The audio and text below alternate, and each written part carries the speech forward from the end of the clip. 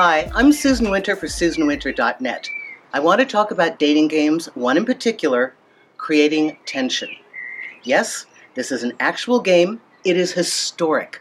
It was used by the courtesan centuries ago to reignite the interest of a patron who may have had his eyes begin to wander to someone else. It's a way to reboot somebody. It is what I call also the fake fight. Tension in any format, whether it's a break in the pattern or it's a fake fight, is used as a tool to reboot you to feel destabilized. This game is intended to knock you off your confidence and make you chase the partner who is applying tension for control. Now, here's what I want you to know, which is the most important thing, and it's the bottom line of all of the dating games that I decode and dissect step by step for you. The person who is playing the game is fearful. You are not.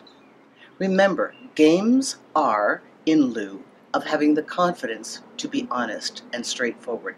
Games are a mask for fear. Games are the known steps to create an effect, rather than having the confidence and the courage to simply show up and have it happen in that magical way that only happens when one open heart connects with another. So, if you think this one through, if you can identify that a game is going on, the first thing I want you to think in your mind, I have the upper hand. I have the upper hand because I'm not playing a game. Because I'm not playing a game, I'm courageous. And you know what else? The person I'm seeing is fearful. Yes, the person playing the game is steeped in fear. That's why they're playing a game. So, you see, game gets game, real gets real, and real trumps game every time. Because it's the one move on the game board that the players do not know. Oh, they're good at conning. They're good at agenda, and they're good at stirring you up through emotional manipulation and psychological warfare. But they're not good at being real and straight and true and knowing what they feel and being able to articulate it. That is their weak link, and that is where you shine. So understand that all these things are done by amateurs who are trying to be professionals. And you know, the saddest thing for me is that I see a lot of these classes, the boot camps that are being taught online, and I see guys in the audience and they really want a girlfriend.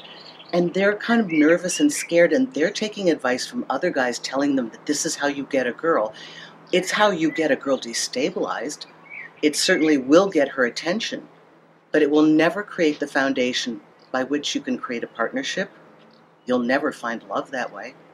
You'll never get to love. So remember, if somebody is doing this to you, call them out. You're strong enough. You know what's going on.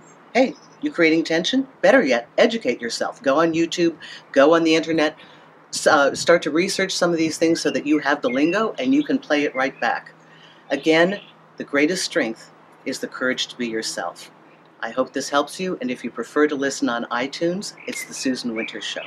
Thank you so much.